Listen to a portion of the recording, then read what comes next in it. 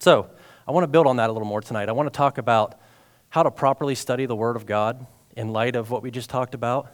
But again, I want to kind of give you guys more clarity as to if we understand who we are as the church, it makes reading the Word a lot easier and you can do it with a lot more clarity, okay?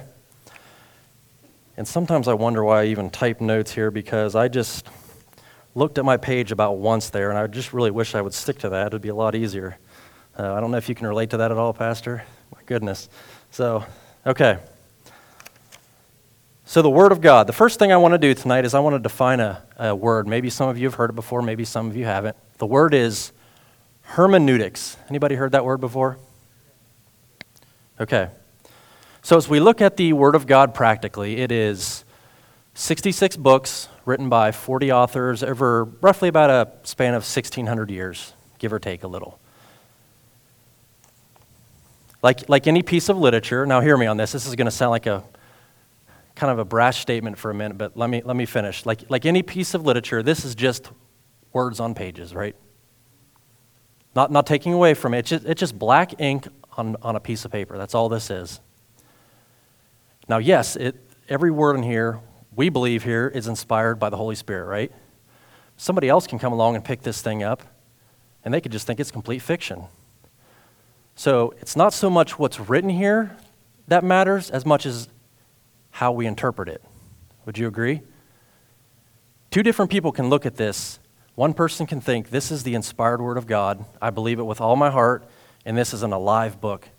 The person right next to me can look at this and just read this as fairy tales. Noah's Ark, that's funny. Yeah, right, that didn't happen. And do you see what I'm saying there? Do you see the point I'm trying to make? So, the way each of us interpret the Bible is called our hermeneutic. So Mike's going to put a slide up there, and I'm going to define the word hermeneutic. Hermeneutics the definition is concerning interpretation, especially of the Bible or literary texts, a method of or theory of interpretation. So, just like we all have a worldview, we all have these lenses we look through of the world. And there are so many factors that go into your worldview. Are you conservative? Are you liberal? Do you like sports? Do you not like sports? All these factors go into our worldview, and that's how we kind of see the world play out in front of us. Well, we also can say we've kind of got a method of how we view the Bible, and that's pretty important, and I want to talk about that a little bit tonight. How we interpret the Bible is a huge deal.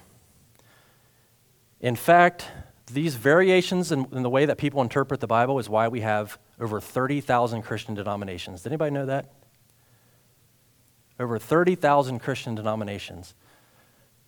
I don't think God intended that. I really don't. And what you find is a lot of these denominations agree on the main thing. They agree on the main thing, but they differ on the secondary things, the things that shouldn't really break fellowship.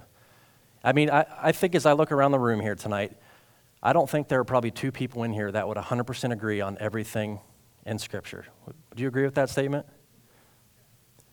I mean, when you really dig down to it page by page, Bruce and I are going to have different opinions on things. Bruce and Pastor are going to have different opinions on things. Pastor and Jason, so on and so forth. Everybody is going to see something a little bit differently in their interpretation. And that's not necessarily a bad thing. It's not necessarily a bad thing. We're fallible. We're human. God knew that. As long as that is clear, as long as that foundation isn't messed with, it's okay for one person to think, I think this may really mean this, and I think this may mean a little bit different. That's not necessarily an evil or a bad thing. So make sure you're understanding that as I'm speaking tonight. But I think the most important thing when we're interpreting the Bible, again, when we're defining our own hermeneutic, the most important thing is that we're consistent and have a consistent method of interpretation.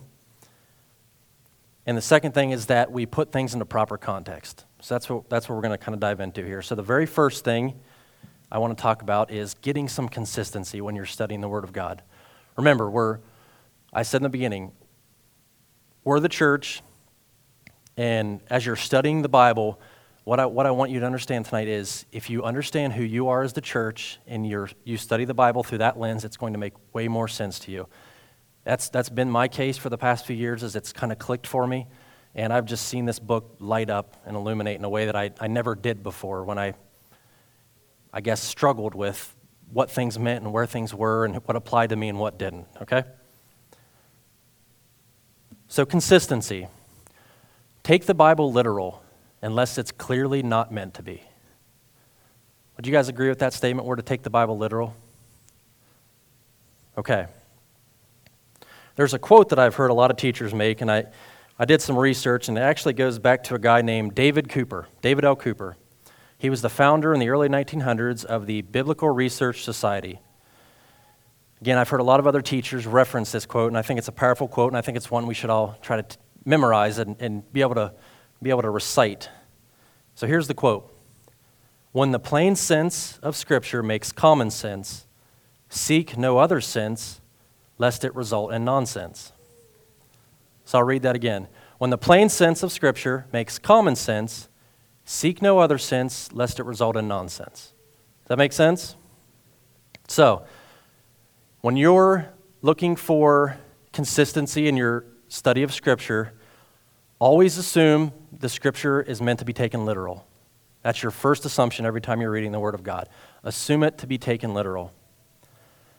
But as you start to read the Bible, you realize some things you can't, they're not meant to be taken literal.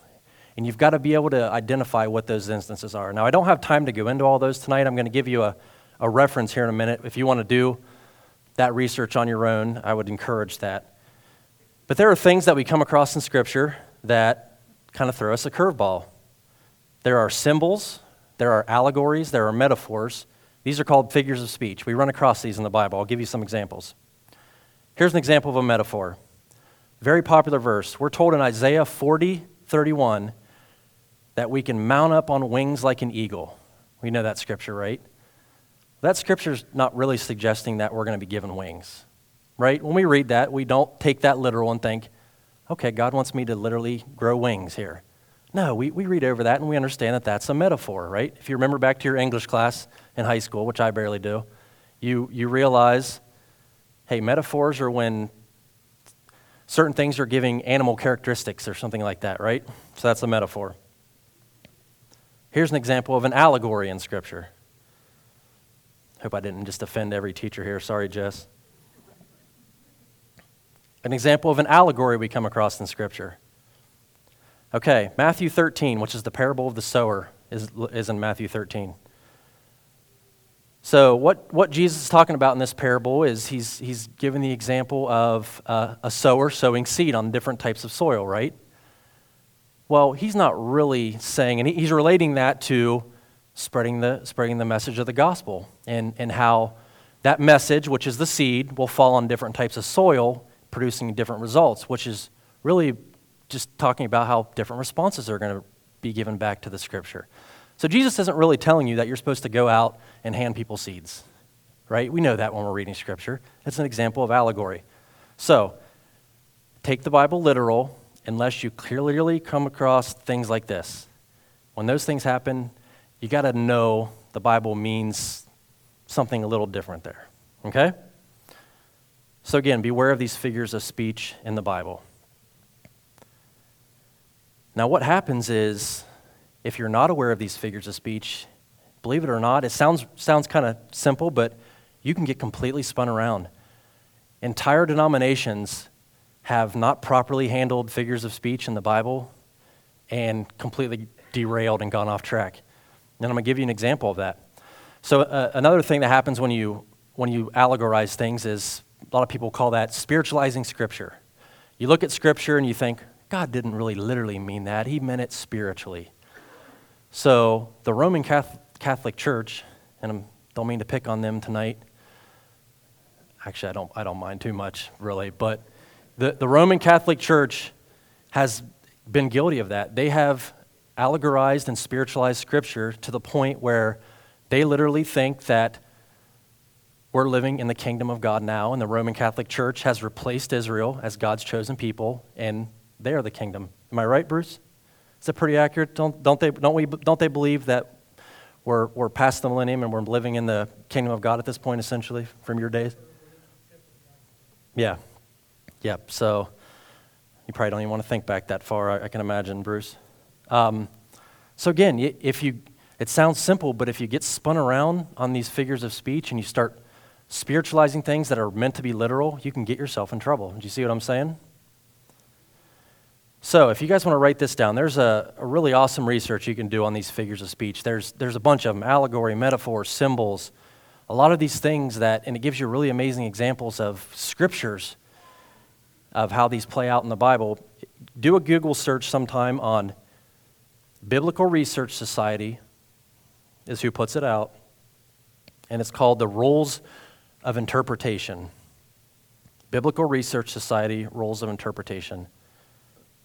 Very enlightening, and if you want to be a serious student and make sure you're properly reading these things, it's a really good study to look into and see what the different figures of speech are in the Bible. So again, we're talking about properly studying the Word. The first thing is be consistent. Be consistent with your interpretation. Literal when it's meant to be literal. Look for the figures of speech. Okay? The second thing you want to do when you're studying the Bible is you want to get proper context.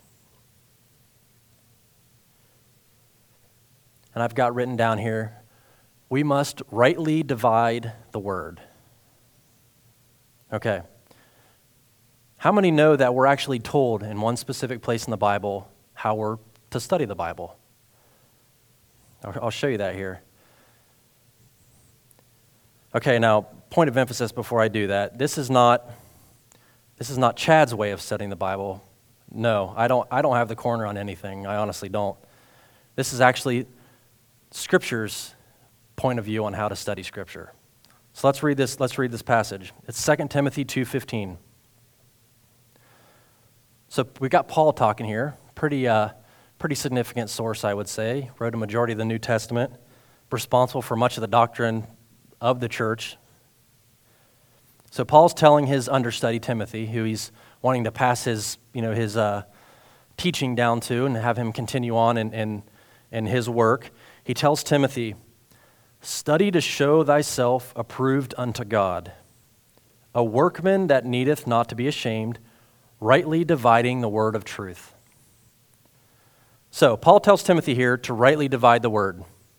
So logically, can we deduct that if we're told that we're to rightly divide, then we can logically assume that there are divisions in Scripture, right? Paul's telling Timothy to divide Scripture properly. So does that mean there are divisions in Scripture? Let's look into that.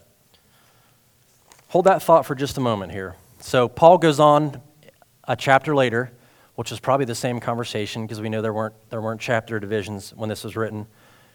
And we read this very common verse, 2 Timothy 3:16. Again, one chapter later, same conversation with Timothy.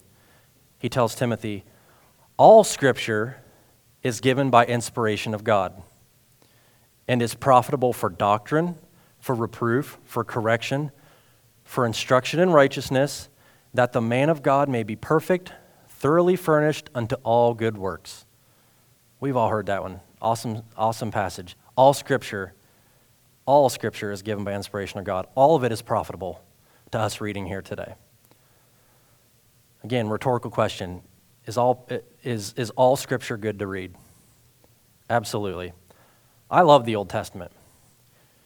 I would argue that if you don't understand your Old Testament, you don't fully understand the New Testament.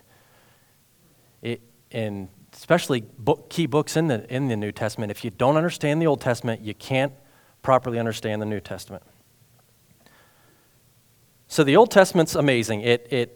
You learn so much about the character of God. You learn valuable lessons about your faith from the men and women of God who went through trials and testings and things in the Old Testament. And you also learn the most important thing, which is the need for a Savior in the Old Testament. We get a lot of doctrine in the Old Testament. The doctrine of hell is established in the Old Testament. I think that's a pretty important doctrine, right? So there's a lot of key things in the Old Testament. However, the vast majority of the Old Testament was not written to us. It was strictly written to Israel. That kind of sounds almost like a heretical statement a little bit, right? Just for me to stand up here and say, some of the Bible wasn't written to you. But hear me out on that. So, all Scripture is written for us, and I've said this up here before in another teaching. All Scripture is written for us, however, not all Scripture is written to us. And that's the important thing you've got to understand. If you want to correctly, rightly divide the Word, you have to recognize the difference between spiritual application and direct application. So let's talk about a couple good examples. Again, remember, we're talking about properly getting context when we're studying the Word. Very, very popular verse, Jeremiah 29:11. For I know the thoughts that I think toward you, saith the Lord, thoughts of peace and not of evil, to give you an expected end. Spiritual application. Can I apply that to my life? Absolutely.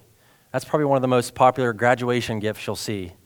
Yes, our Heavenly Father has plans of good and not of evil for His children. Absolutely. There's a spiritual lesson to be learned there.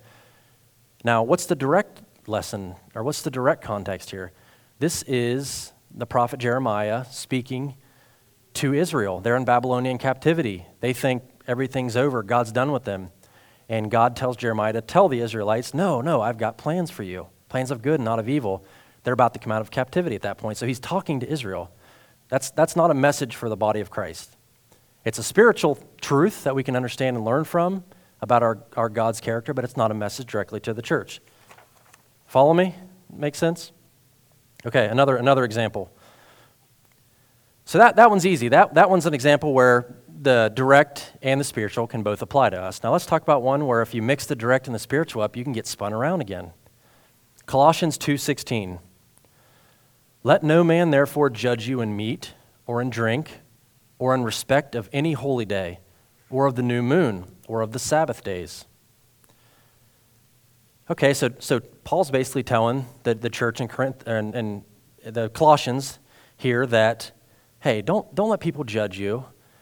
Now, most of these people were Jews converted now to Christianity. They believed who Christ was at this point. So this is important. Paul was telling them, hey, don't let people judge you on what you're eating anymore. Don't let people judge you on what Sabbath day you're observing.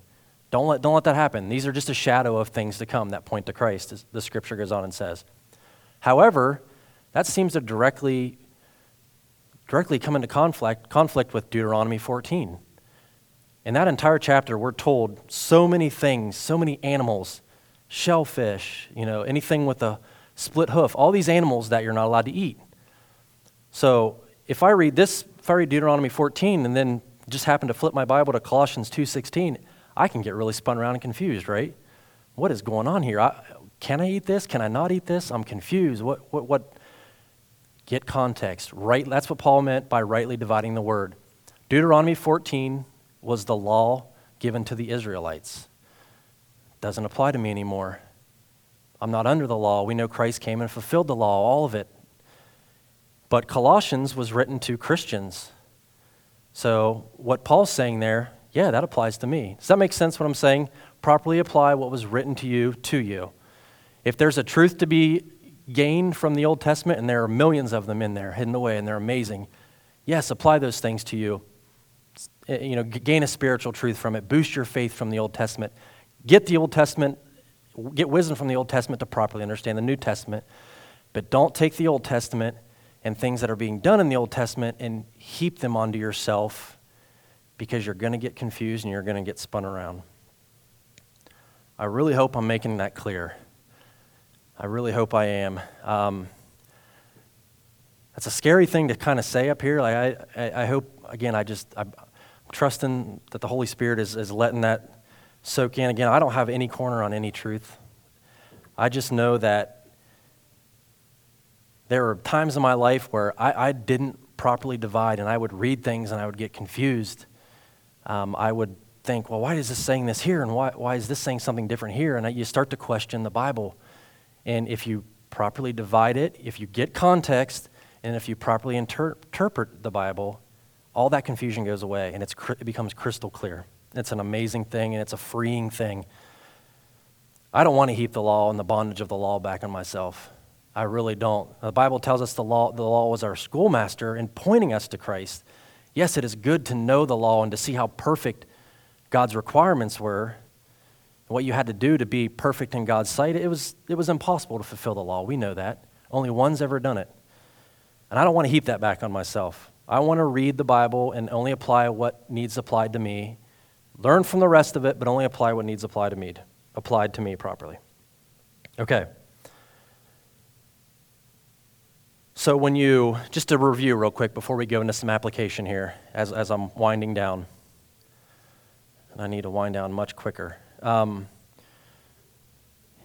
You've got to get consistency, you've got to get context. When you do that and you properly read the Bible, it starts to look, the whole picture of the Bible starts to look something like what Mike's going to put up on the screen here in a minute.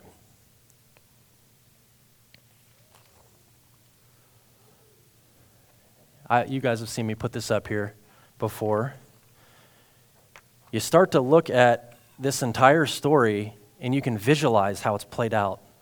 When you're properly dividing things, you see the Old Testament on this side of the cross. No. Michael, flip those for me. But anyway, you start to get a picture that looks like this. Again, you guys have seen this before. When Mike gets the Old Testament up here, you've got everything that happened before the cross over here. You've got the cross, and then you've got the New Testament. And Mike, no big deal if you can't get that right. We'll get to it. We'll figure it out. There we go. Thanks, Mike. That's a hard job back there. I appreciate it.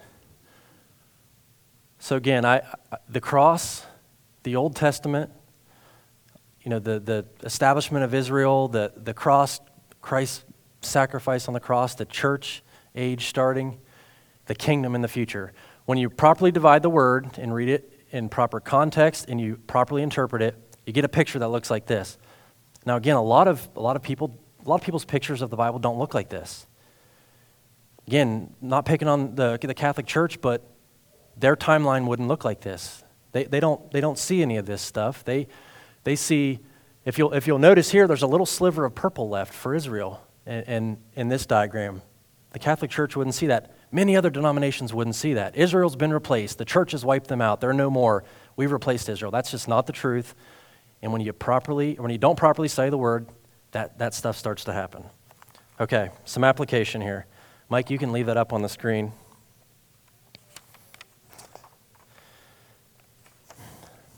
I think I'm going to have to skip over some parts so we can get to prayer here. I want to read one scripture out of this page that I was going to read. So there's a gross error that happens when we don't rightly divide the word, and that gross error is called replacement theology. Who's heard of that? Again, a lot of denominations are guilty of this. It's when you think that we, the church, who we've been talking about the past 3 weeks, when you think we, the church, have replaced Israel in God's plan. We haven't. When you do that, what's happening is something really bad. First of all, you're calling God a liar. He's made promises to Israel, and you're basically telling God he's not going to fulfill those promises. The second thing is you're confusing our role in his plan. The church, you're confusing our role in his plan. The third thing is you're potentially heaping the law back on yourself. Christ fulfilled the law. Don't heap it back on yourself. It's an amazing thing that we live under grace now on this side of the cross. And then the last thing that happens when you start replacing Israel with the church is you get confused on how things are soon about to play out in the world. You get confused on that. Okay, powerful scripture. Paul in Romans 11 says, I ask then, has God rejected his own people, the nation of Israel? Of course not. I myself am an Israelite, a descendant of Abraham and a member of the tribe of Benjamin. No, God has not rejected his own people, whom he chose from the very beginning. Paul goes on and says, so this is the situation. Most of the people of Israel have not found the favor of God they are looking for so earnestly. A few have, the ones God has chosen, but the hearts of the rest were hardened, as the scriptures say. God has put them in a deep sleep. To this day, he has shut their eyes so they do not see, and closed their ears so they do not hear. He goes on and says, I want you to understand this mystery, dear brothers and sisters, so that you will not feel proud about yourselves. Some of the people of Israel have had hard hearts. Their eyes have been closed. But this will last only until the full number of Gentiles come to Christ. And so then all Israel will be saved. So I would encourage you to read Romans 11. Paul is talking to the Jews there, and he's telling them, hey, God hasn't forgotten about us. I'm a Jew myself. He's basically put the plan for the Jewish people on hold, and he's doing something different right now. He is opening the door up to the Gentiles. We've been talking about that, and that's where this blue mark comes in, the church age. It's Israel's over here. They've been put on hold. The scripture just said that they've been blinded temporarily. God's collecting a body of people for his son, the bride of Christ, out of this time period, out of the Gentiles. We've been grafted in. We're told that we're the wild olive branch grafted into the fig tree. But God's going to close the door at some point on this time. That's going to be the rapture of the church, and then he's going to put all of his attention back on to Israel. So let's run down through this timeline really quick, and then we're going to get to prayer. Okay, I'm just going to read and try to follow along with me here. So over here we see the word covenant, and you see the purple graph start. This is God making an everlasting covenant with Abram. We know that eventually through Abram's son and grandsons, that eventually leads to the 12 tribes of Israel, and the nation of Israel starts. The problem is Israel always wants more. They're never content with the heavenly king. They want an earthly king. They're never content with God's law written on their hearts. They want it written on scrolls. They're never content with the Messiah bringing a spiritual kingdom. They want a physical one. Because of their disobedience and ultimately them not keeping the Sabbath law, God wills that Israel be captured and exiled into captivity. That happens on our timeline around close to 600 BC. At that point, through the prophet Daniel, God decrees that 490 years of punishment to Israel will happen. This punishment will start, the 490 years will start when a decree is made to rebuild the temple. The temple had been destroyed. God says, when the decree is made to rebuild it, start the timer. 490 years will start at that point.